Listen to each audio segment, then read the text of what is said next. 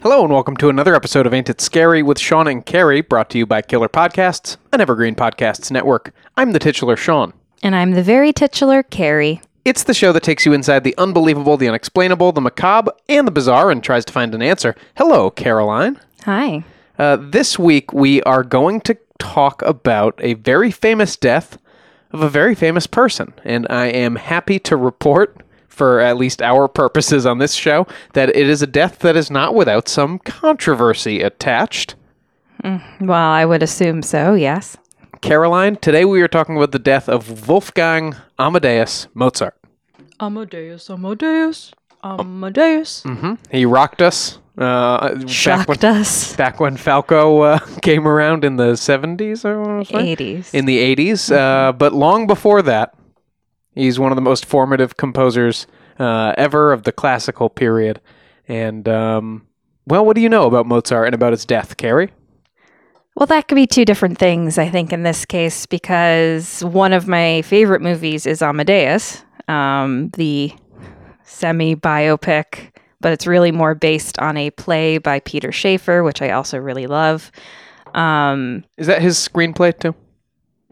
I don't know. I don't know if he wrote it. I know the director was Milos Forman. We did a class on him in college, but I had already seen Amadeus by this point. I make people watch it, even though it's like 3 hours long, because the acting, everything about it, I just adore.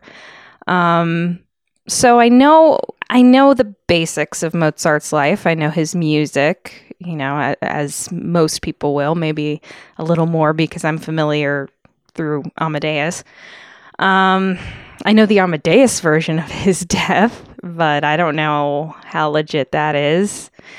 And I do know that he died fairly young, and there was some question around his death, but that's really the facts that I know on that end. Yeah, definitely some questions around the death, and Air Salieri, as you obliquely alluded to, does come into it. Mm-hmm. But maybe not in the way that you think. We'll see, Carrie. Well, we'll talk about it when we talk about the movie, which I'm sure we'll do. We can talk about the movie now if you want to. Well, no, I think it would make more sense with the context of his life. Yeah, okay, fair enough. And with that said, let's get into Mozart's life. We can't very well talk about his death without covering, you can't have a death without a life, Carrie. Absolutely. And our sources for the life of Mozart today include Maynard Solomon's Mozart, A Life, as well as some material from PBS, and also this great music historian, Dr. Martin Hatzinger. A paper of his came in very handy. So, Wolfgang Amadeus Mozart was born January 27th, 1756 in Salzburg, Holy Roman Empire. That's post-birthday. That's true. January 27th. Well, we don't know his actual birthday, but that's what we picked. That's what we celebrate. That's when he gets a little... That's when he gets his extra cheese. Yeah, some extra cheese in his little birthday hat that he hates so well. Sharp-eared listeners will note that the Holy Roman Empire is not a country anymore. What do you mean sharp-eared? I think most people know that. Mozart's birthplace was in modern-day Austria. Mm-hmm. He was the last of 7 children to Leopold and Anna Maria Mozart. And Leopold was a minor composer himself, or a pretty successful composer, just seems especially minor in comparison to his son. Mm-hmm. But he was an experienced music teacher who had actually just had a pretty successful, regionally successful violin textbook published the same year that Mozart was born. He must have been a busy guy with the 7 kids and all of the music lessons. I feel like he probably didn't have much to do with the kids, if we're going by standards of the day, Well, maybe, I don't know what his role was in the life of his first 5 children, and I'm not sure that all of them survived very long. Mm-hmm. But the youngest 2, Nannerl and Wolfgang, Leopold did at least show an interest in their music education. And in his turn, young Wolfgang showed interest in the clavier lessons his sister Nannerl was taking. Nannerl? Yep. When she was just... one for the list? Yeah, I think it's actually a nickname. And she was another Anna Maria. I see. Okay. But so when Nannerl was taking lessons with her father at 7 years old and Wolfgang was 3, in between her songs, Wolfgang would just kind of crawl over to the clavier and pick out perfect thirds on the piano, just sort of to amuse himself, giggling, like a little toddler does, except he's playing a perfect third. Da-dun! So he's loving it. That was his little game. And so his father saw some potential there and started teaching the kid a couple of minuets and little pieces that he could play more. Nannerl said later more as like a game than anything else, just to entertain what do you do with a toddler, to keep him from wandering into hot ovens and things. Oh, you know how toddlers are always doing that. And by either 4 or 5 years old, some sources differ, he was composing his first little minuets of his own. Now, were they legit? Because I was also like composing my own little plays at 5 years old, but they were horseshit.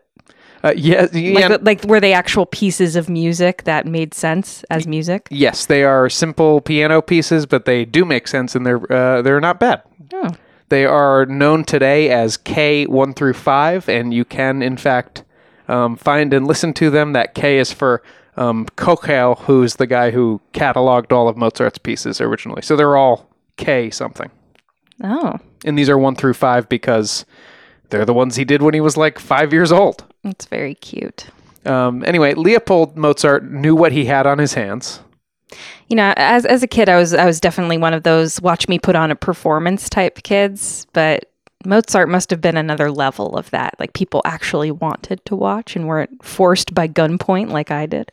Yeah, he would spend basically all of his childhood performing for people because Leopold, who once referred to Wolfgang as the miracle which God let be born in Salzburg. Wow, no pressure from Dad at all.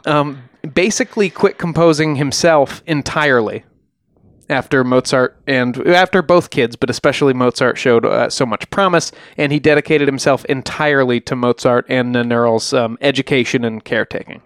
Did she get kind of a bad hand because she was a woman? Like, was she not taken as seriously as an artist? Well, she wasn't a freak genius the way that Mozart was. Right. Like, she was a very competent keyboard player and violinist.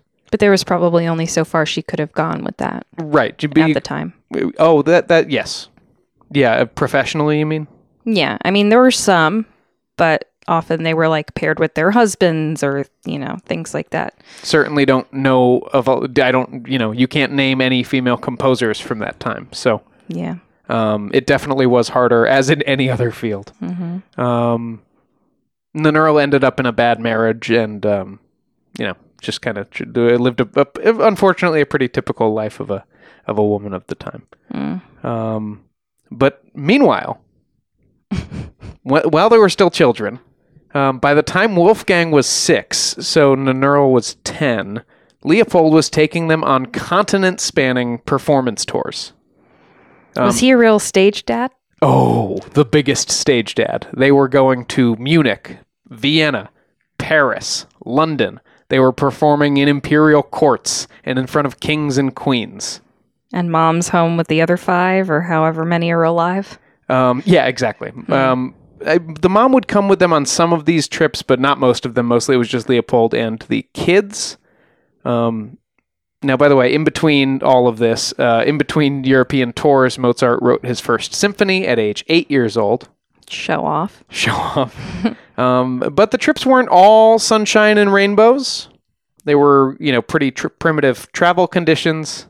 You're trying to make a buck here, not spend a buck. So it's not like they were riding first class, and the kids spend a lot of time on uncomfortable trains and in pretty squalid living conditions that were a far cry from the imperial courts they were performing in. Mm-hmm. And also, during their European tour, first Leopold and then both children had life-threatening illnesses that, really sort of put a damper on things. How was the family in terms of money? I'm sure that the kids brought in a lot of money at these performances. They were middle class. Before he basically quit music, Leopold had a position in the orchestra for Salzburg. Okay. So, he had a steady job as a musician, making a pretty good, lower middle class to middle class. Supplementing with like tutoring and things like that. Exactly. Yeah. And now, scholars differ on how much money they actually made off of the tour. I mean, especially because of their bouts of illness and stuff. This was probably a money neutral or a money losing or a slight gain, but it's not like he was making a ton of money off his kids here. He just had to show them to the world.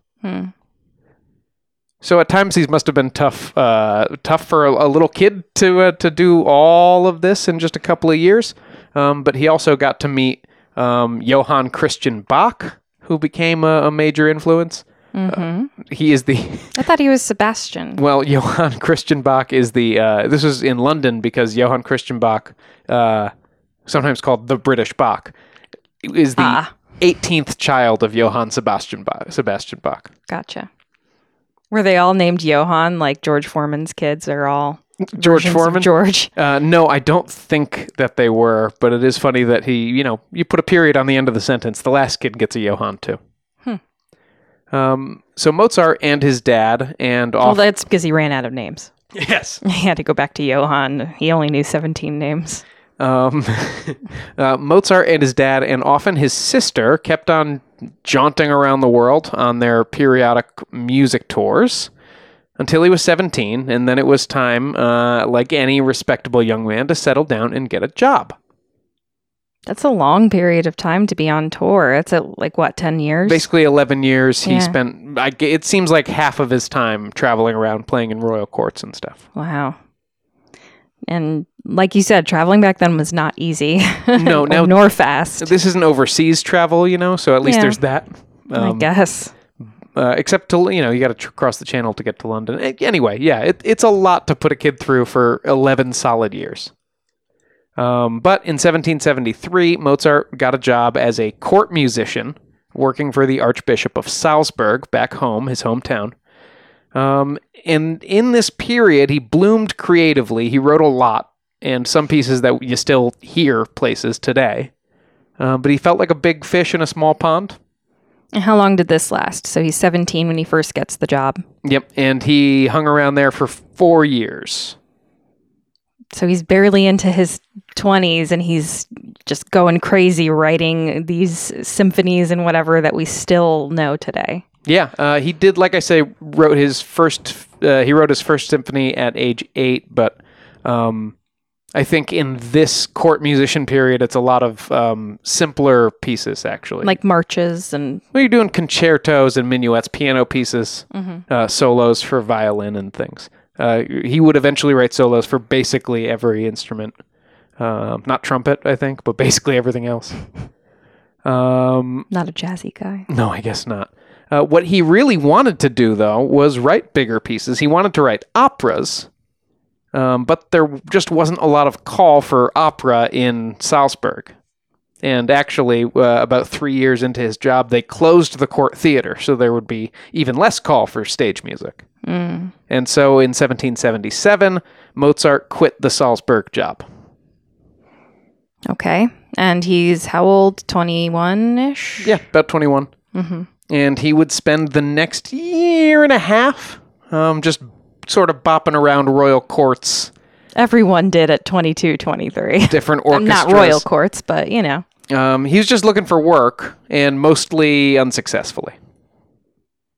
We've all been there. Yeah. First, Mozart went to the Mannheim Orchestra, where he thought he might get a job, but it didn't pan out, and he was hanging out there for a couple of months, and then he took an extended stay in Paris, where Mozart fell into debt and pawned all of his valuables, and was staying with a local journalist for a little while, but then that guy didn't like him anymore and kicked him out. Mozart's mother was in town with him too, but then she died of a sudden illness. While staying with him? Yeah. Oof. Really bad. There are some rumors, I don't want to even... I shudder to repeat it because it's really pretty unfounded, but there were some whispers that he might have delayed calling for help with his mother's illness because of the financial constraints. Oof. That's a brutal thing to say. He loved his mother very, very much. Mozart was close with his mother. But there were some whispers at the time that being strapped for cash might have contributed to her death. Wow. In 1779, after he had burned his bridges in Paris, Mozart came home to Salzburg to work as the organist and concertmaster, again for the Archbishop of Salzburg, same guy. And this is a job his father had gotten him. Leopold was trying to get Mozart to come home and just work in Salzburg forever. That's what all of his letters to Mozart seem to have said. We don't have a lot of Leopold's letters to Mozart. We have a lot of Mozart's return letters to Leopold. Mm-hmm. Well, shut up about Salzburg already. It's Mozart constantly wanting to kind of go out and be his own man and find what he's supposed to do, find work as a composer. Yeah. But Mozart came home. Dad got him the job back at the royal court. Now he's the organist and concertmaster, and he was making 3 times what he did in his old Salzburg job. But, predictably, he continued to feel strangled, both financially and creatively, in his new job in the old town. Mm-hmm. In 1781, the Archbishop took Mozart on a trip to Vienna. And he was very excited about this. He wrote in letters to his dad, like, I just really want to meet the emperor. Mm-hmm. And I know if I can play for the emperor, it'll open up new opportunities for me. Really excited about this trip to Vienna. And indeed, he did get to meet the emperor. He got lots of opportunities and offers to play different places, sometimes for more than his yearly salary with the Archbishop. But he wasn't allowed to take any of those jobs. The Archbishop had kind of like a non-compete clause. Oh, God. So Mozart was not happy with that. And after a couple of gigs that he wasn't allowed to do, he tried to quit. And the Archbishop said, no, you can't quit. And they sort of argued back and forth. What do you mean? He said, no, you can't leave my service. I don't accept your resignation. And they argued about it for a month. And finally, this is true. The Archbishop said, okay, but you have to go, you'll be dismissed with a, quote, kick in the ass, end quote, literally. And his steward, who was like this duke or count or something, literally had to go and deliver his message to Mozart, and then Mozart had to turn around and the guy kicked him in the ass. Old times were weird. I mean, everything's about weird honor compacts and stuff. I guess. So it was weird, and meanwhile... yeah, that's a weird thing. He was exchanging angry letters back and forth, or at least heated letters back and forth with his dad the whole time, because his dad's going, what are you doing fighting with the Archbishop? Just come back home. You have a steady job here in Salzburg. Don't throw this all away. But the long and short of it was, Mozart was now free to do what he wanted to do, which was stay in Vienna and make his living as a freelance composer. Tougher job nowadays, I would think. Much harder. Being a sculptor is harder too now. Back in the day, and this is sort of coming to the end of this time, Mozart's day. But there would be, you'd have wealthy patrons who would just pay people to make art for them, or just pay them to hang around and then pay them more when they wanted some art made. Because it was like, well, I have the best artists in my sort of little stable of artists, and that was an ego thing. And but I think when artists can have that, when they can have patrons just support them to spend all of their time doing it. Sometimes speaking of, go to patreon.com/ain'titscary if you want us to spend all of our time doing this. We will, for a price. And that price is bread and my mortgage. So, yeah, Mozart's dad was pissed. This is it seems overstated to me in, the Schaeffer play. I think relations with Mozart's dad were a little strained, maybe, for the rest of his life after he moved to Vienna, but they didn't break off contact. Yeah, but you also have to think, the mom died in Mozart's care. Mm-hmm. There are these whispers. I'm sure the dad heard it. I doubt he believed it if he was still friendly with his son. But Yeah, I feel like there was a lot of complicated stuff there. The dad's also got this sort of Murray Wilson complex of like, I was decent at this music thing, but my son's a genius. And I'm referring to Brian Wilson of the Beach Boys here, Yep. whose father was intensely, deeply jealous of him. And so acted abusively towards him because he was such a genius. So there are these sort of complicated parental relationships with prodigy children. Yeah. Leopold has his defenders and he has his like haters. Yeah.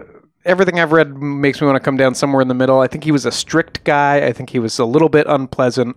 I think he was really proud of his kids and especially of Mozart, and he wanted to have a bigger part in his life. Mm-hmm. One could argue that was so he could have some more of the glory involved in that, but I don't think he was a Joe Jackson. Yeah. I think that's probably a fair assessment. Meanwhile, Mozart quickly became the most celebrated pianist in Vienna. The most celebrated what? Pianist. Ah. He was an able hand with the ladies too, from what I understand. So there is that. But he had no problem finding work just performing as a solo pianist, whether at first in clubs and theaters and things. Clubs, there weren't clubs, but at first in theaters and performing spaces, and then he started kind of doing some weird, innovative stuff when there just weren't big enough halls eventually. After a few years in Vienna, there weren't big enough halls to host his concerts. So he would just have... So he went to stadium tours. Well, he would do shows in ballrooms of like hotels or large houses. He would do shows... This is his Eras tour, Taylor Swift styles. Totally. He would have them empty out part of a hotel and do the show in there. Wow. But that's still a few years away. At the beginning, Mozart just got super nerdy about the Baroque masters. He had this doctor patron early on who was like, "Oh, you gotta listen to this Bach and Handel stuff I've got. Look at these scores." Mm-hmm. He also met Joseph Haydn in 1783, and the two composers became quick friends. The following year, Haydn would introduce Mozart into the Freemasons. Ooh, are we going to talk about that later? Freemason conspiracy? And may come into it. Yay! Haydn would actually later tell Leopold Mozart, who by the way was also a Freemason, "I tell you before God, and as an honest man, your son is the greatest composer known to me by person or repute. He has taste, and furthermore, the most profound knowledge of composition." Wow.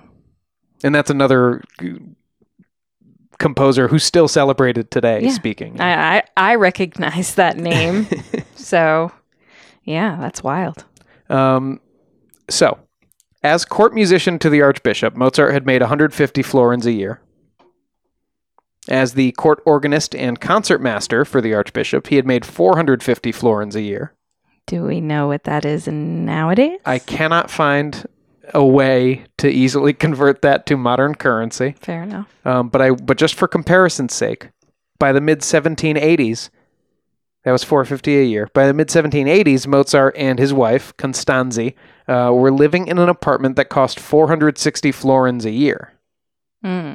So just their rent was more than his previous salary had been. And Mozart bought himself a custom piano that cost 900 florins. Wow, was it like encrusted in diamonds, Liberace style or something? I mean, ivory keys, gold and pearl inlays, all that kind of stuff. A pool table that cost him 300 florins. So he liked to spend money. Carl, their son, was attending an expensive boarding school. Okay. They had a son in... So he got married, first of all. Oh, yeah. Mozart got married in August 1782. So shortly... about a year after Mozart moved to Vienna. When he first came to Vienna, he was staying with a family he had met in Mannheim. And at that time, he had been trying to get into the pants of the eldest daughter in this family, who was a really impressive musician. And she knocked him back. But then he met the same family again in Vienna, and he needed a place to stay, so he was crashing with them. And he immediately started hitting on the third daughter, who was Constanzi. Kind of the Prince Charles strategy. Sure. What's good for the king is good for the composer. And so they were finally married August 4th, 1782. Carl had been their second child. They would have 6 children in all, but only 2 of them survived infancy. So Carl had been born 1784. Their first child was born 1783, but just lived a couple of months. Anyway, Carl was attending an expensive boarding school, and the Mozarts were saving basically no money whatsoever, even though they were making a ton. Right. So they were spending it all on their exorbitant rent and fancy living and beautiful boarding pianos. Schools. Yeah.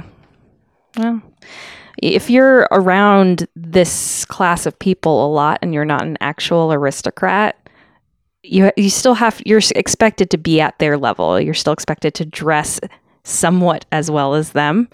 And put on appearances. Yeah, I think Mozart was also always bad with money. When he went to Paris, he was pawning off valuables within months. Right, but then you pair that with the expectation of aristocracy. Right, but I bet it had more to do with just expensive tastes. And I mean, he loved great food. He loved good wine.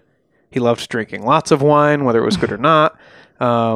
So I think he had expensive tastes no matter what, and he was going to need to make a lot of money to support them. Mm-hmm. Now, the Masons. Yay! In late 1784, Mozart apprenticed to a Masonic lodge called, Zur Voltatiket. Zur Voltatiket. Yes. Which means beneficence. Mm-hmm. And he was possibly introduced to this lodge, as I said, by his friend Joseph Haydn. But, as I also said, Mozart's father was a Mason, so it's not like the concept was unfamiliar to him. Mm-hmm. But being pretty famous around Vienna, he was kind of able to bounce around to whatever lodge he wanted. So he would pop into this lodge or that lodge for a meeting and lead the boys in a song. He would compose special little tunes for the Masons to sing together. It's a boys' club. Mm-hmm. People will point to what they say are Masonic themes in Mozart's music, especially in the Magic Flute. We'll get to that a little bit more later. But it is often stuff like, he uses 3-part harmony there, and that's to emphasize the importance of the number 3. Of the number 3 in Masonic rituals. And it's like, 3-part harmony is but also that's like a thing. Pretty common. Also, I've heard of that. Yeah, it's like a pretty common thing in music. So, In 1786 and 87, Mozart got back into writing opera. Remember, that's what he had been wanting to do when he left Salzburg for the first time. Mm-hmm. And it's in this period he composed the famous Marriage of Figaro and Don Giovanni. As portrayed in the movie Amadeus, just before, or a little bit before the premiere of Don Giovanni, Leopold, his father, died. Yeah. Now, and so in the film, they say that Don Giovanni is like his darkest play, and it only ran for 5 performances because it was so dark. Right, and that it was, by the way, it did only have a very short run. It might have been 7 performances. Mm-hmm. Mozart at the time blamed Salieri, among others, in letters to his father. Before he died. Yes.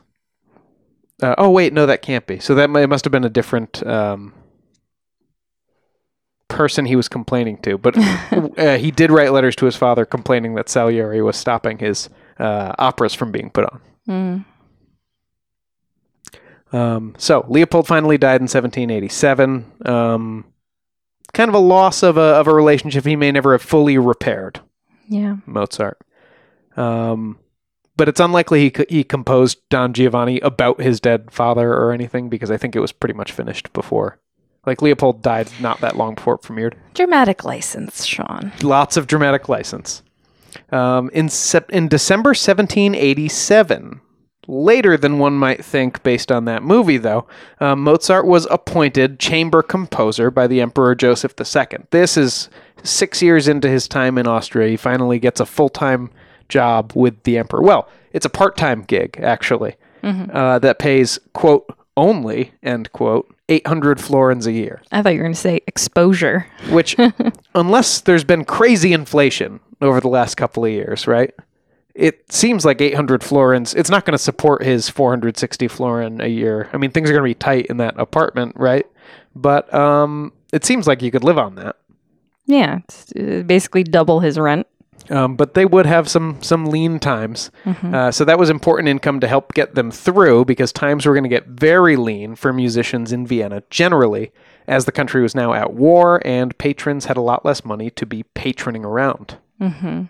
So by 1788, Mozart was making a third what he had been a few years earlier. Because he's probably also not putting on shows very much, and he's not getting any box office out of that. He had, when he got into writing big operas and symphonies and things, he did way less of the public shows. And it's a little hard to pick apart whether that was because people had less disposable income because of the war, so there was less attendance at the shows, or whether it was just because he was getting really into these bigger works and he was getting fussy about doing little shows. He was a fussy guy, you know. So Mozart and family moved to the suburbs, what a lot of people may have to do if they're making little, or if they want to spend a little less money on their living expenses. But, and I think this is very telling about Mozart, his friends at the time said that Mozart didn't reduce his rent at all when he moved to the suburbs, but only increased his living space. Okay. So he's getting a better deal overall. Yes, but he's paying exactly what he did, but for now a big house out in the suburbs. Mozart, that's not what that meant. He was meanwhile writing lots of this fellow Mason. We have some letters from named Puckberg. Said that Mozart wrote lots of, quote, pitiful letters, just begging for loans and begging for money. He was still composing at this time, but slower. And these are bigger works, so they take longer, but he just wasn't a flurry of compositional activity like he had been in the past. Maybe a little bit depressed. But he wasn't just laying around. He made trips to places like Dresden and Berlin and Mannheim and Frankfurt, trying to build the brand, you know, maybe look for some foreign patrons, get some funding, and keep that hustle going. Hustle culture, Mozart. Yeah. That brings us to the end of 1790 and the beginning of 1791, which would be a very productive year for Mozart, but also his last one on Earth. Damn, how old is he now? When he dies, he will be 35 years old. Jeez. So he did a lot. Yeah. And we will cover that final year very quickly, and then, as promised, the death of Mozart when we return. Didn't you just turn 35? Let's not talk about it. Oh, boy.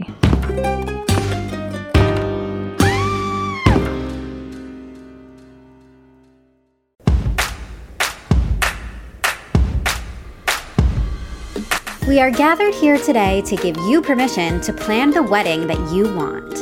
I'm Jessica Bishop. And I'm Sari Wienerman. And we're the hosts of the Bouquet Toss podcast. Today's couples have to juggle so many things, from family expectations to outdated traditions and what's currently trending. So to make it easier, we're going deep to figure out why we do weddings the way that we do, so you can decide what to keep and what to toss from your wedding day plans.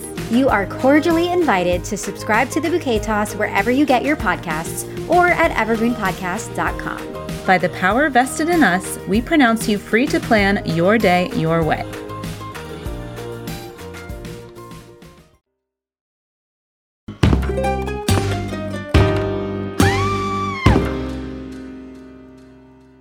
Welcome back. When last we left you, we had brought Mozart right to the brink of his final year in Vienna, and indeed on Earth. And as I said, this was an incredibly productive year for Mozart, seeming to maybe come out of the doldrums or the depression he might have been in for the previous few years, maybe a little creatively fallow. This is the period when he composed the Magic Flute, the famous opera, as well as some of his most beloved concertos. And all of a sudden, he wasn't borrowing money from his buddy Puckberg anymore. He was starting to pay off his debts. So things were going kind of well for Mozart. Everything's coming up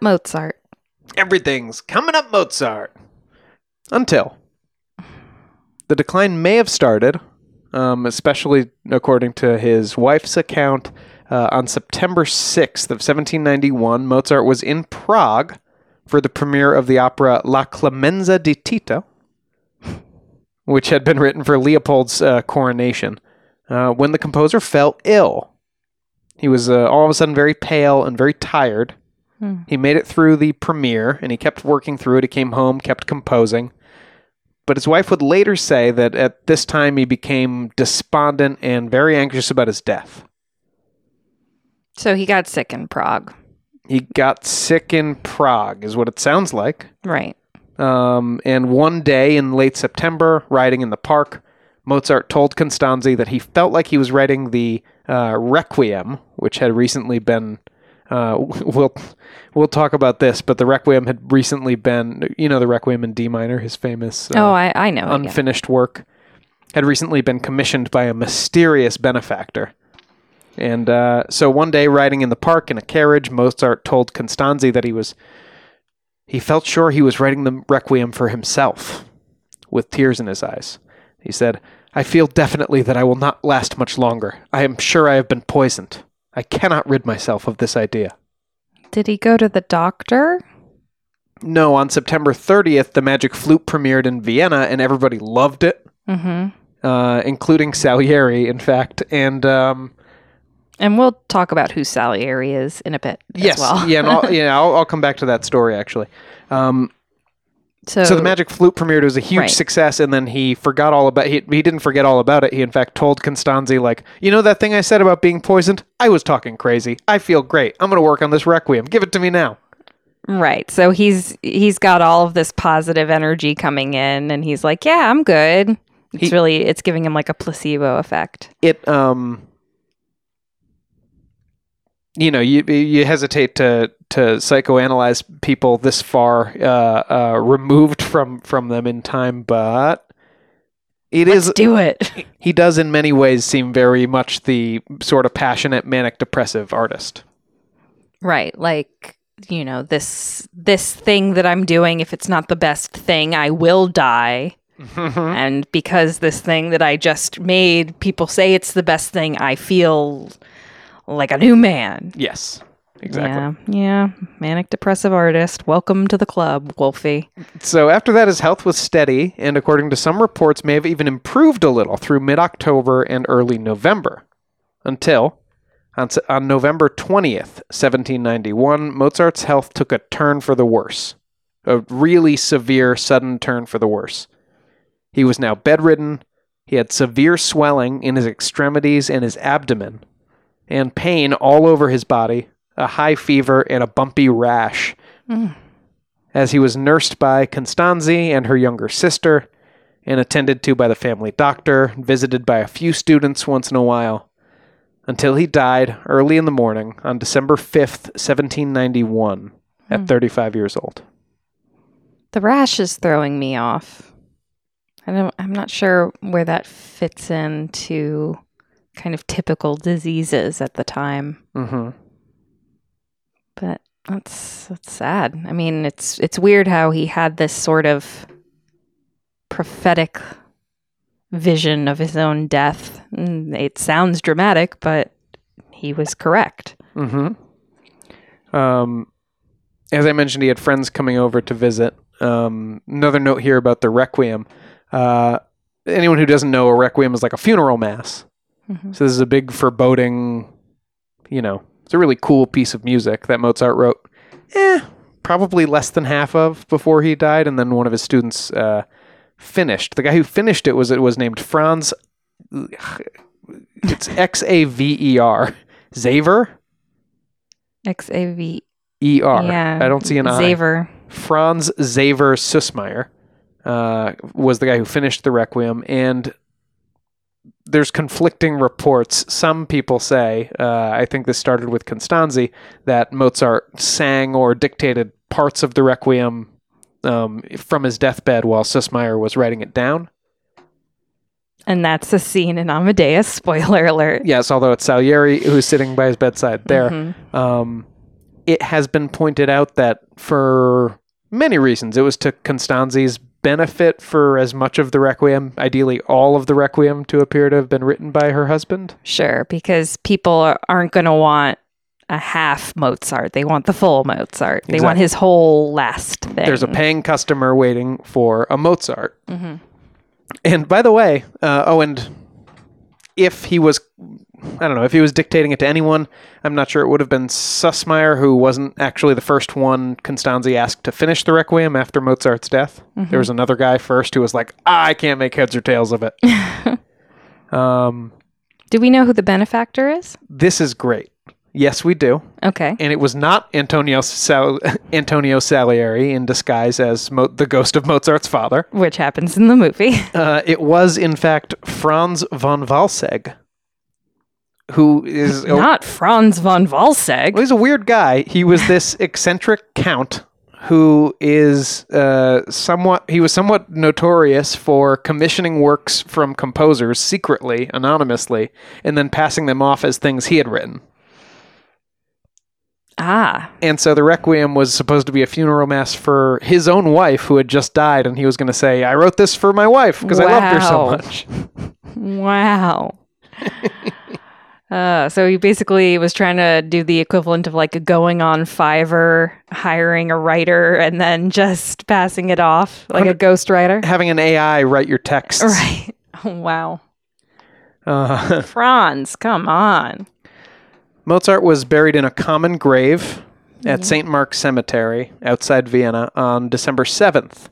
In the movie, his coffin's just kind of yeeted into a big hole. Is that what a common grave was? It was not. No, so it's not. and I think there's confusion in terms at play there, because in the movie, I feel he's dumped into a communal grave, right? Yes. There's a bunch of people. So in maybe there. they saw common and were thinking, oh, it's like a plague pit. Right, but in Vienna at this time, their distinction was basically between common graves, which would cost you maybe 150 florin to be buried in, and then aristocratic graves that would cost you like thousands and thousands. Yeah, like a headstone versus a mausoleum sort of vibe. Yeah, but the big difference here is, and this has come up in conversation a lot recently, but in the common graves, you were allowed to be exhumed after 10 years. So you were really renting a grave. Only with us would it come up in conversation a lot, the idea of exhumation. But you agree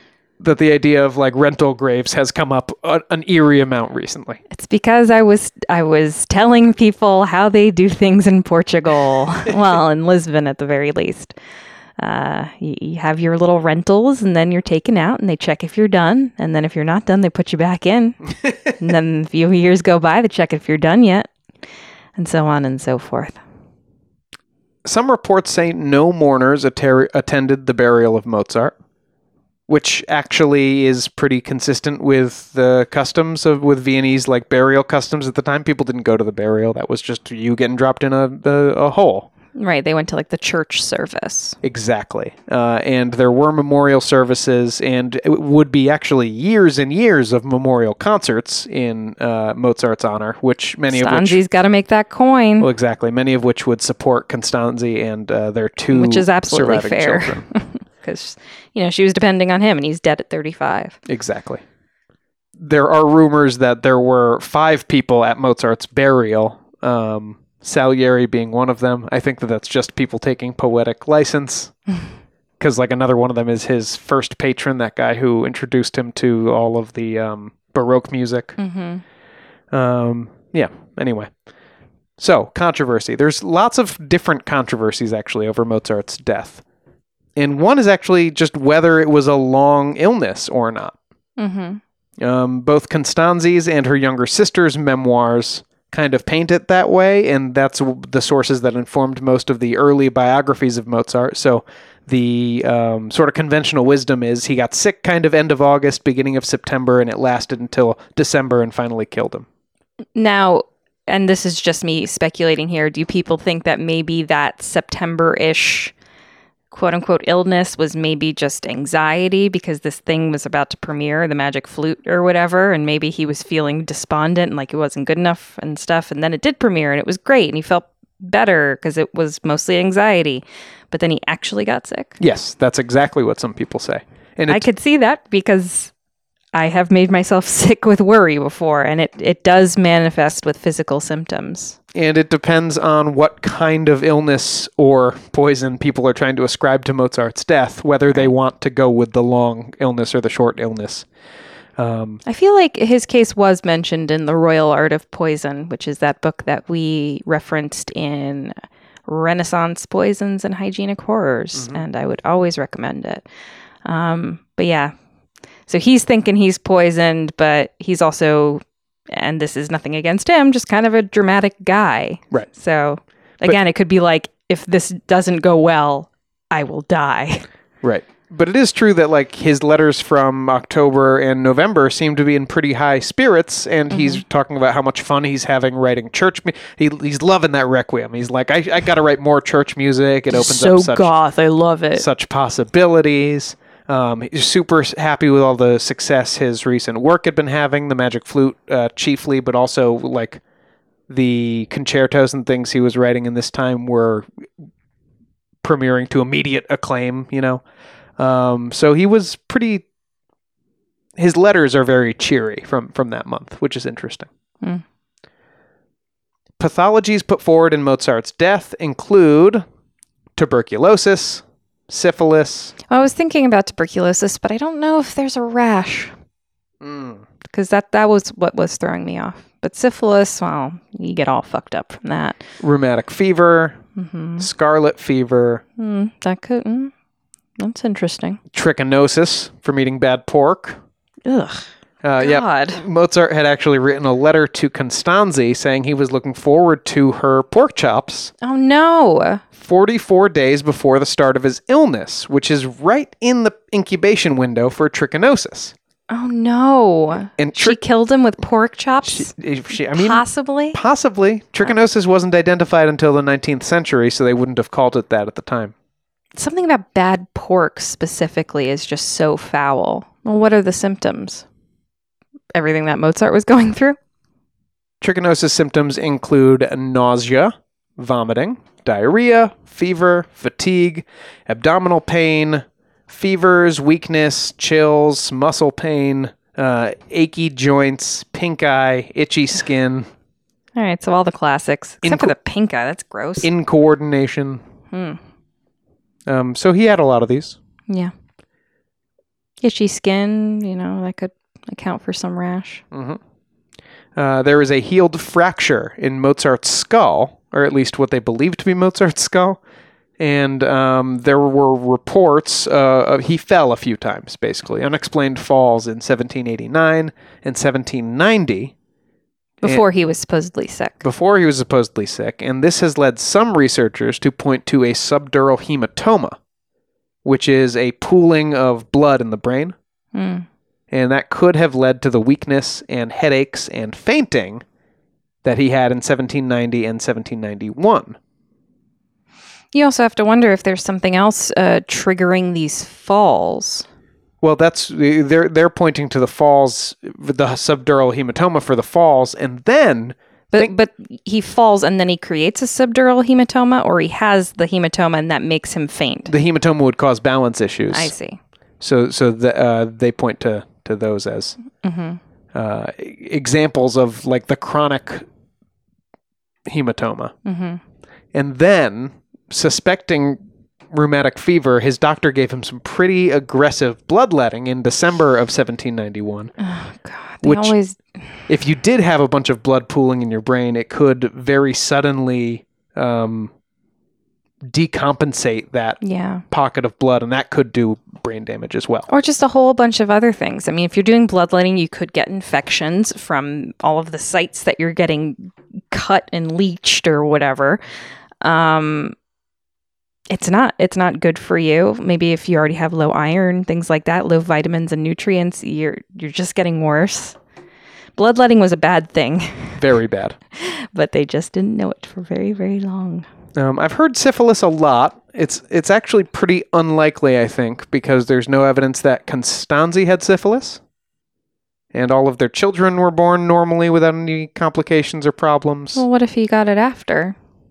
Yeah, sure, he could have, but unless they stopped relations, She would have gotten it. Well, if he had gotten it sometime that summer while he's away, wherever, and then he comes back, could he die that fast? No, I think syphilis takes longer to kill you. That's what I thought. Yeah. Okay. I think Nietzsche had syphilis for years. Wow. That's Nietzsche. It's on a Nietzsche no basis. Stop it. Sorry. Okay, so my two favorite medical explanations. Please. There was this 2009 study that looked at death patterns in Vienna in the years surrounding Mozart's death. This sounds familiar to me. And they found a big jump in deaths in younger men right around the time of Mozart's fatal illness, and most of them had the same symptoms.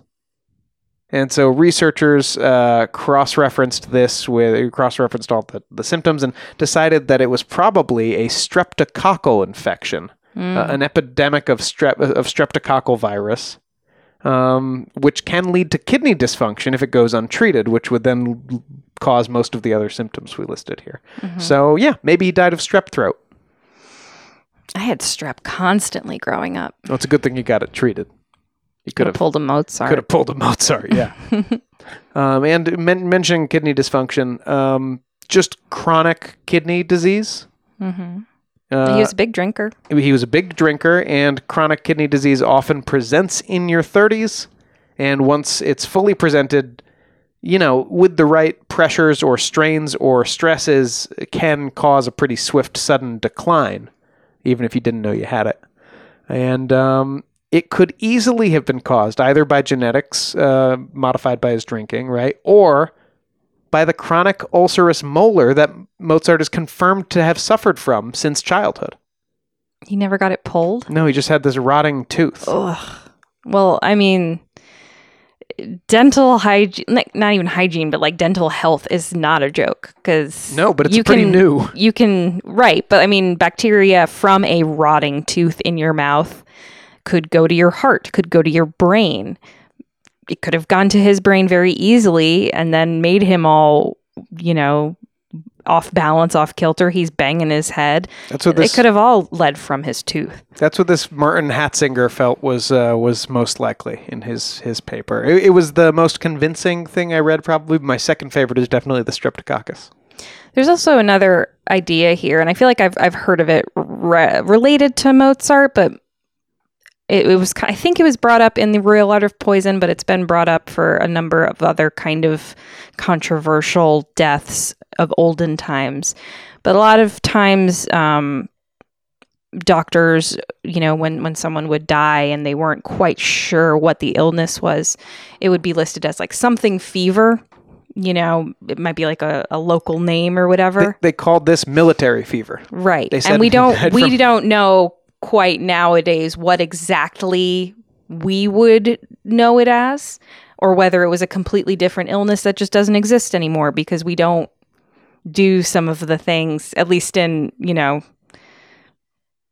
first world countries or whatever, we might not do some of the things that people did back then in terms of hygiene or clean water or whatever. So there are a lot of these sorts of deaths where people are wondering, oh, is it poison? Is it this or that? And it's just kind of an illness that we can't really place because we don't have all the information here in modern day. And They didn't have all the information back then. So they kind of call it this new illness, but it might be something that we do know, but just there's no link between them. Yeah, the official cause of death listed by the there wasn't an autopsy, but listed by the doctors at Mozart's death was acute military fever. So, right, and we don't have something specifically called military fever nowadays, but we have all different kinds of fevers and flus and sicknesses that it might have been, and they just didn't have the tools to identify it back then. Right. Now, but tell me about murder. Yes, could this, Carrie, have been murder? Well, I'm sure it could have, and that's why we're talking about it. Well, rumors certainly began early. Just a week after Mozart's death, the Berlin News Weekly had this item: Mozart is dead. Because his body swelled up after death, some people believe he was poisoned. Now that he is dead, the Viennese will at last realize what they have lost in him. In life, he was constantly the object of cabals, which he at times may well have provoked by his irreverent manner. Most bodies swell up after death, And his body was gases, and as decomposing sets in, and his body was swelling before death. right. It was one of his symptoms. But the Berlin Gazette loves stirring the pot. That's fine for them. And it's the classic. People are saying, rumors are swirling. It's like, well, who's people? You? But if the genius didn't die of natural causes, then who did him in?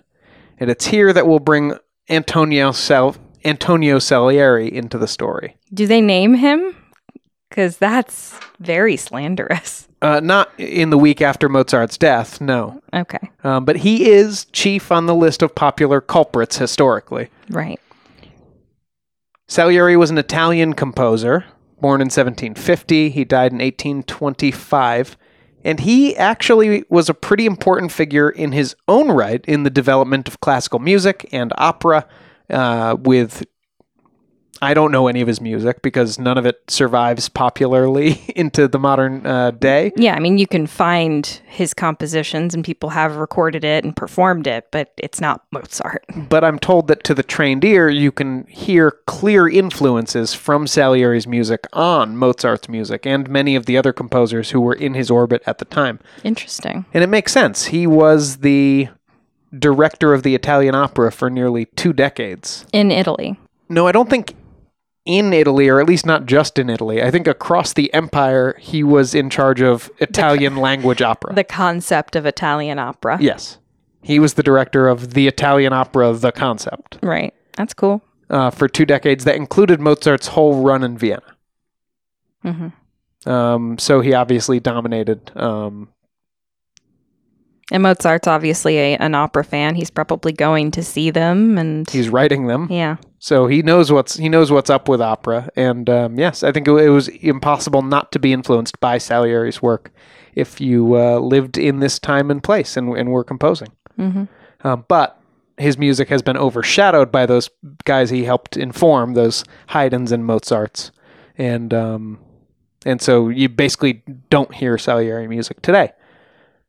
After Mozart's move to Vienna, as I said, he would complain to his father in letters that there was a shadowy cabal of Italians. It's always, we get a bad rap. In the Viennese musical hierarchy who were actively keeping him out of certain posts or preventing his operas from being staged. Now, this isn't as exciting as the play version of their relationship, but it seems like Salieri and Mozart sometimes came into competition and sometimes supported each other. Mm-hmm. They love-hate relationship. Yeah, but even not even such high, certainly not such high highs and low lows as the movie. Well, yeah.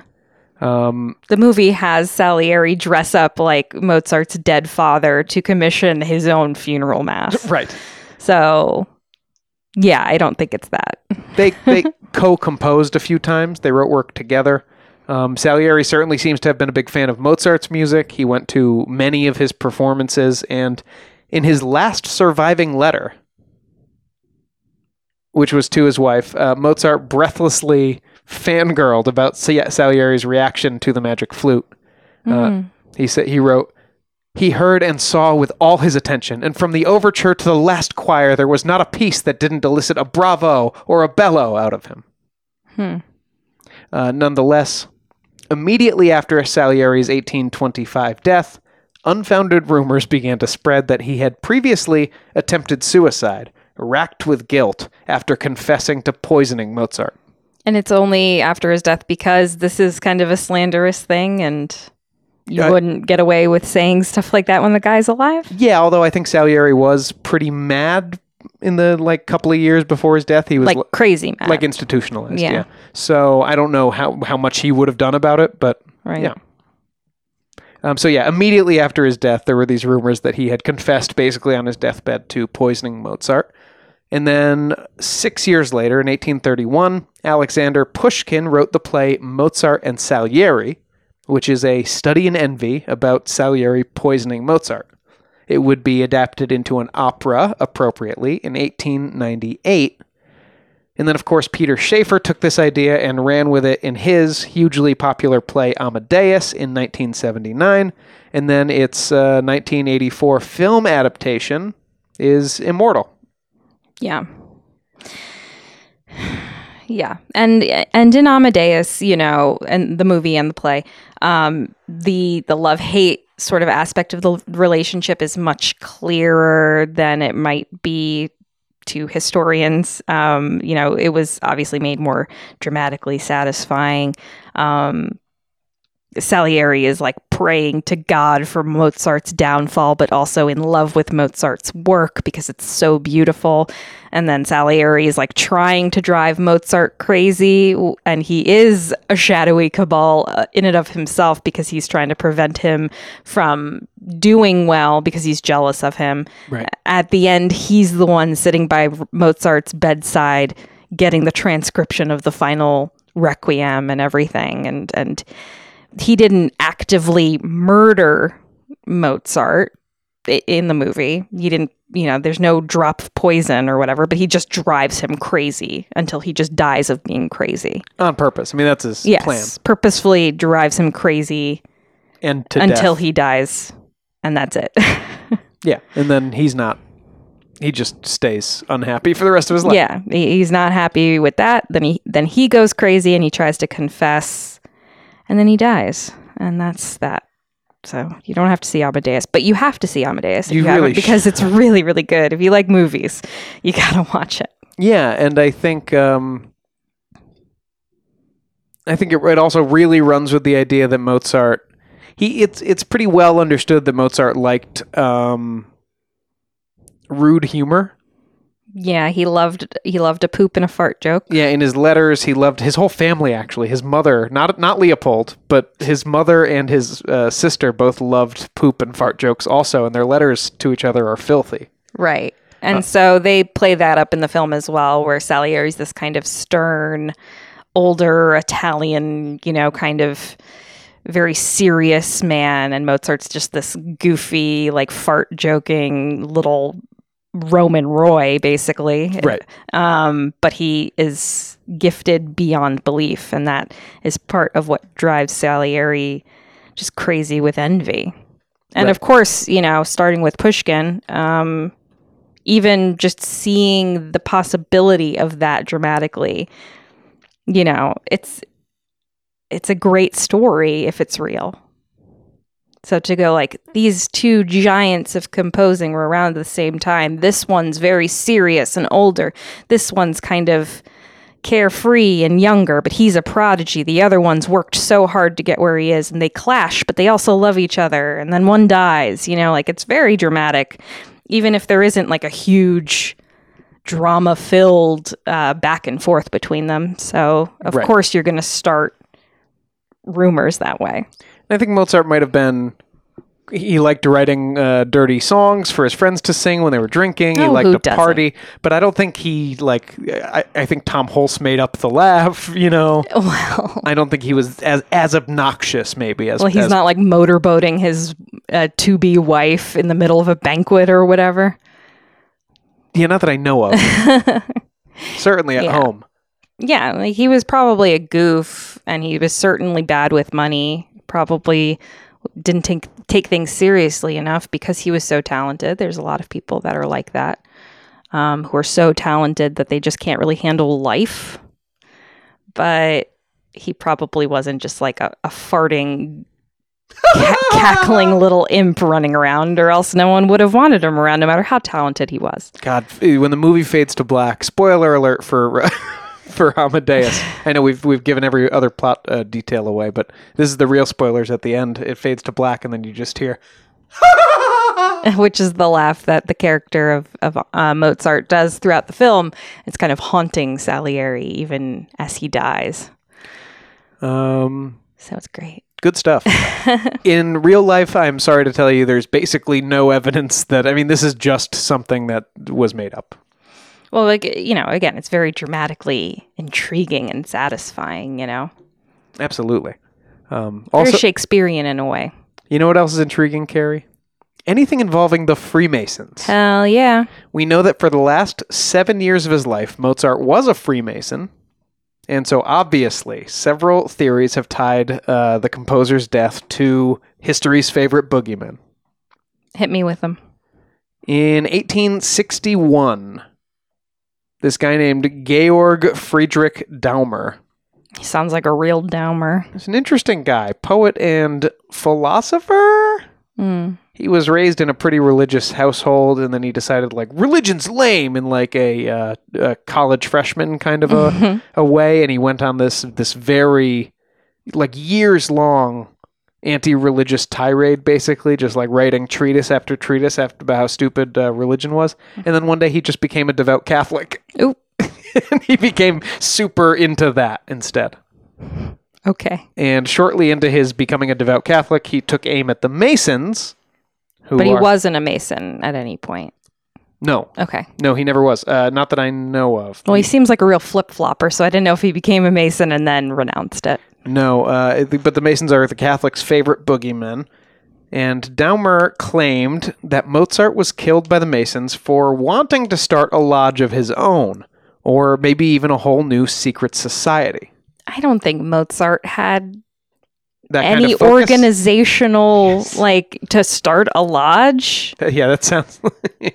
it does sound beyond his organizational capacity. I don't think that was on his agenda. Later versions of the theory, maybe slightly more believably, would claim that the motive was revenge for revealing parts of the secret Masonic flute ritual in his opera, The Magic Flute. I think I have heard that conspiracy theory. Yeah, you see, there are 18 secrets of Masonry revealed within the Magic Flute. And one of them is that they have a secret flute ritual. Well, no, it's sort of different symbols from the flute ritual that are worked into the show. Guys, I mean, if you got a flute ritual, like, you can't take it that seriously. So 18 secrets. And for this reason, Mozart was poisoned with mercury, which is associated in alchemy with the number 8, which I guess is close enough to 18. What? It's not its atomic number. It's just in alchemy for some reason. Because he did 18 things, so this is like... Oh, wait, I'm not done. I'm not done with the numerology, but so 8 is close enough, so let's kill him with mercury, which is 8, I guess. Mm-hmm. The 18th of November of that year was the first time that Mozart's Freemason cantata was performed at his lodge. And that had 18 sheets of music in it. And 18 days later was the day Mozart died. And Kennedy's secretary was named Lincoln, and Lincoln's secretary was named Kennedy. Yeah, and Lincoln was shot in a theater. What was it? Booth shot Lincoln in a theater and then fled to a book depository? That can't be right. A barn? I think it was a barn. Oh, yeah, it was he was eventually caught in a barn. Yeah. And then Lee Harvey Oswald shot Kennedy and fled to a theater. Yes. Anyway. Eerie stuff. Well, it actually reminds me of when we were talking about the Vatican conspiracies, which also involved some Freemason stuff. Mm-hmm. But when we were talking about, like, the supposed end times prophecies and, like, the last pope, and they were really trying to make Pope Francis the last pope, and it's like, well, Francis's father's name was Francis of Assisi, who Pope Francis was named after. His father was named, I think it was Pietro or something, and so he's the last Peter, and this is the end time. It's like, okay, that's that's a lot of steps. It should be 2 steps max. Every numerological thing always feels like that to me. Yeah. It's always so stupid. Anyway. Also, but like, it just, 8 is not 18. He also... like, it's just not. The sheets and the days, okay, but, like, 8 is not 18. This whole theory would be revived again later in the 40s by Matilda Ludendorff, a German psychiatrist and wife of the Nazi World War II general. Although there was a little bit of a twist of the narrative here, a Nazi twist, so that Mozart, who was now cast as a nationalist Austrian/German figure, was taken down by the Italian Freemasons because he wasn't conforming to their...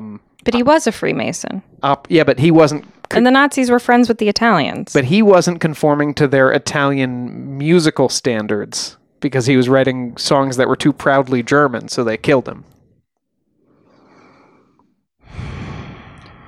The Nazis really hated Freemasonry because they were like, our occult is the best occult. Well, for sure that, but also in Nazi kind of world cosmology, the Freemasons were a front for the Jewish global revolution. And we've made it, guys. We've made it to the anti-Semitic point of no return, where every conspiracy eventually goes. Yeah, so the Jesuits and the Masons were, I guess, according to the Nazis, spearhead fronts for a global Jewish and Catholic conspiracy to establish a world state.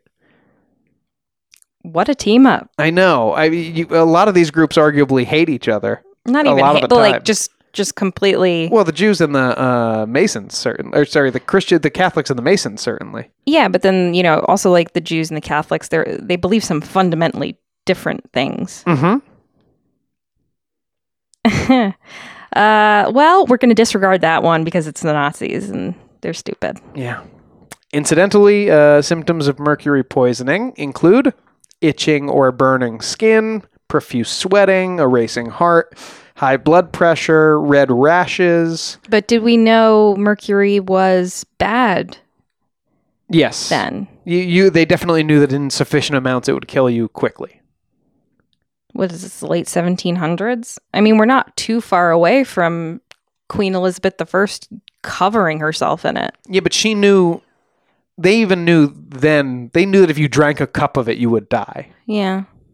Because it had happened. But I mean, he could have consumed it in medicine. If he's doing a bunch of bloodletting, maybe they're giving him tablets. Mercury was used in medicine. It was used in tinctures. You're absolutely right. He could have been continuously consuming it over a period of time, small bits at a time, slowly killing him. In fact, Mozart's first patron, that doctor, was an early pioneer of mercury treatment. I think I solved it, Sean. Conditions. So he has been pointed to as a possible poisoner of Mozart as well. But I don't. But there's no. It could have been not intentional though. He could have been trying to treat Mozart for whatever malady they thought could be cured by mercury, which could have been anything from like hair loss to depression or whatever. And in trying to treat him, he accidentally killed him. Could be. I think I solved it. I still like the rotting tooth. The rotting tooth is good. I mean, it's bad, but it's a good theory. Because I haven't seen any evidence that he was... And then he could have just gotten an infection and, I've never seen accidental mercury poisoning seriously suggested by anybody scholarly, so I just feel like... You're saying I'm not scholarly? I mean, apart from you, until this very moment. So I just wonder... I feel like that must mean there's not evidence that he was treated with mercury for anything around the time, but who knows? We found out so much so recently. Our house still has lead paint around, so I feel like there's any number of things. Asbestos used to be just a groovy building supply. Yep. Now it's bad. So, he could have been playing on asbestos piano keys for all we know and just slowly getting poisoned that way. Yeah. Okay. So, it's always fun to talk about the Masons. Always. It's always fun to talk about F. Murray Abraham. I heard he was soft canceled. F. Murs? Which I hate because I think he's a wonderful actor, but I did hear he was soft canceled. So, we're going to put a pin in that. He's great in Amadeus. I'm gonna say that. Well, I'm not gonna touch it anymore until I find out that he didn't touch anything anymore. That's what she said. Then he should have. But in my opinion, anyway, it's very likely that Mozart's death was natural. Mm-hmm. And scholars keep investigating and arguing over what might have killed him. Some of the surveys I was quoting in this episode are from the last decade. So I think unless we have his remains, which it seems like we don't, or we don't know for sure, we're never going to really know. We're only going to know as much as they recorded back then, and they didn't know much in terms of, what we know now. Anyway. So why? Why are we so fascinated with this? Well, I think with any controversial death of a famous person, it's always going to be fascinating to talk over. That's why we have a podcast. Edgar Allan Poe, this episode kind of reminds me of that. And people are still debating what could have killed, because it was a mysterious death of a mysterious guy. And I think people who are especially true geniuses, either in places of just enormous power, like a president or a king, or these true geniuses, they seem so elevated above us, whether that's from their own design or just their talent. And I think we'll always be wondering about them. We'll wonder about how they came into such genius or such power. And we'll always wonder if there is a question how that genius or that power was taken from us. Yeah, they seem like larger than life, almost immortal figures. Yes. But so many of them die young and tragically and mysteriously. And that's part of the enigma as well. Like, maybe if Mozart lasted decades longer, he could have tarnished his reputation somehow, written some real crappy stuff. Just like James Dean could have been in some terrible movies as an old man doing Bad Grandpa or whatever. But he didn't. He died when he was still young and genius and immortal in a way. So I think we're always going to be fascinated, and we're never going to have all the answers, and that will drive us crazy as human beings. And for early modern and earlier, especially ancient stuff, but for early modern deaths, I think it's fun to bring history closer to ourselves this way. It's like those guys who were looking at Beethoven's hair earlier this year. Mm-hmm. They were like checking out his DNA to try to figure out what killed Beethoven. Right. And I also think that these larger than life figures, the one thing that unites everyone, we all live, but we all live very differently. But the thing is, we all die. We haven't figured out a way not to do that yet. And for everyone so far, it's just the end. And that's it. And that, I think, humanizes these people that we see as gods in a way. So it's always going to be interesting to speculate about that death, because it's the one thing that brings him down to earth in such a real palpable way, is that even he couldn't escape death, no matter how much God or whatever favored him with this prodigal talent. Yeah, that's right. And he did write beautiful music that you still can enjoy today. Go find any number of different recordings of these pieces on your streaming service of choice, and take a listen. I didn't include any music in this podcast because it's it's closing in on an hour and a half already. We like talking about mysterious deaths of mysterious people. We love it. And thank you, Air Mozart, for everything you left us. Yeah, thanks for the music, and at least a really good movie.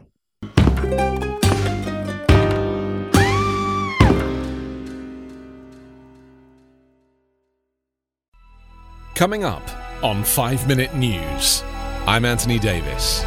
You might think it's partisan because maybe it's critical of one side or the other, but it's not. It's just the truth. And I think that's also something that's kind of unusual for Americans listening to the radio or to podcasts, because the news landscape in the States has been so partisan for so many decades. So 5 Minute News is verified, truthful, independent, unbiased, and essential world news daily.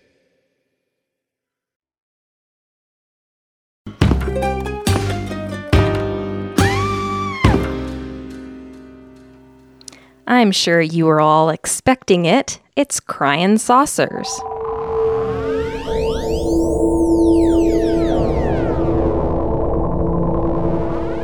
Another government whistleblower has emerged literally crying saucers, and his name is David Grusch. Get a look at his eyes. Grusch? He has the wide eyes of a government UFO defector. Well, Grush is a decorated former combat officer and former intelligence official with the U.S. Department of Defense, and he led analysis of unexplained anomalous phenomena, or UAPs, for the agency. Earlier this month, he disclosed to Congress that there are supposed deeply covert programs which Grush says, I should have listened to it. Grush says he says these deeply covert programs possess both intact and partially intact crafts of extraterrestrial origin. So that means, in his perspective, the U.S. government has extraterrestrial stuff that they're hiding. I mean, wild stuff. Wild stuff. Grush claims that the information has been withheld from Congress and came into the public eye after filing a complaint alleging that he suffered illegal retaliation for his confidential disclosures. The debrief, which helped to launch the story in the media, wrote, quote, Grush said that the recoveries of partial fragments through and up to intact vehicles have been made for decades through the present day by the government, its allies, and defense contractors. Analysis has determined that the objects retrieved are of exotic origin, non-human intelligence, whether extraterrestrial or unknown origin, based on the vehicle morphologies and material science testing and the possession of unique atomic arrangements and radiological signatures. So metals that aren't from Earth, energies that aren't from Earth. Yeah, just unknown origin. Don't know where they're from. We've never seen it before. The debrief also notes some character witnesses for Grush, including Carl E. Nell, a retired Army colonel and active aerospace executive who liaisoned with the UAP task force for the Army from 2021 to 22 and characterizes Grush as beyond reproach. In his work with the USP task force, Grush prepared many briefs on UAPs for Congress and even helped draft the language for the FY 2023 National Defense Authorization Act, which states that any person with relevant information regarding UAPs can inform Congress without retaliation, regardless of having signed any non-disclosure agreements previously. Grush alleges, however, that he did receive retaliation and reprisals due to confidential disclosures to the Department of Defense Inspector General, and he made these confidential disclosures regarding concerns about withholding UAP-related information from Congress. So he's telling the Inspector General, hey, the task force or whatever is not being 100% with you, and because of that, he says that he received retaliation, in his career. We've heard it cogently argued, most notably, I think, on the Unbelievable podcast, that U.S. naval intelligence has at times purposely set people up with what appeared to be extraterrestrial information to discredit. Yes, to make sure that there are people high up who also get discredited, because then you don't know what to believe. Do you think this is one of those? I mean, he's part of the task force. He drafted some of the National Defense Authorization Act, which just was signed in December by Biden. I mean, he's in the thick of it. So either he knows, or he is being purposefully discredited, and he's a patsy. And I mean, crazy people. Or can work he's in the a crazy. Yes, I mean, So we'll definitely be discussing this story more in the coming weeks because more and more is coming out around it. But it's a heck of a starting point. It's very exciting. They're great headlines. Yeah, alleging extraterrestrial craft in the hands of the U.S. government, keeping hidden from Congress, and this is right from the mouth of a member of the UAP task force. So we're definitely going to be hearing more about this, and we'll keep you updated because this is a crazy story, and I don't know what to think at this point. Well, especially in the wake of all that, Chinese spy balloon stuff in Russia. It's like, what was that? Yeah, was that what they say it was? I don't know. Weather balloons. It's all weather balloons. Always. Swamp gas. Swamp Thing.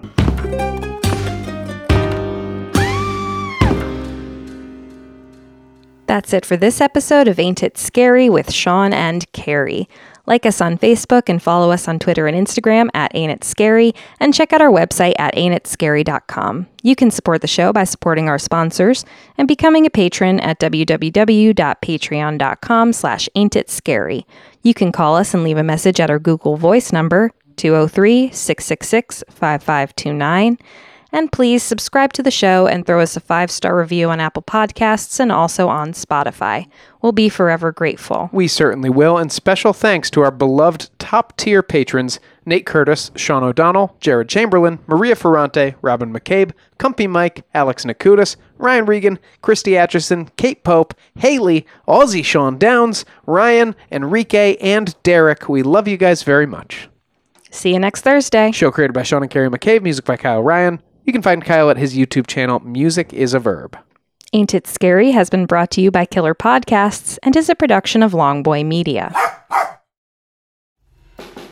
Listen to Mr. Bunker's Conspiracy Time podcast. It's a fun show about weird stuff. New episodes every Wednesday, ya eggheads. I'm Art. And I'm Andy. And Mr. Bunker's Conspiracy Time is a podcast about conspiracies, the paranormal, UFOs, unsolved mysteries. We're going to be discussing the Kennedy assassinations. Oh yeah, that's his nickname, Finger-Banging Bob Lazar. Give me some aliens with some good frickin' spacecraft. The whole enchilada. The only thing bigger than Bigfoot's feet are our egos. If you like simulation theory, ancient history, egghead science, and Mandela effect, that kind of stuff. So check it out. New episodes every Wednesday. All the links you need on MrBunkersConspiracyTime.com. And we'll see you in the bunker.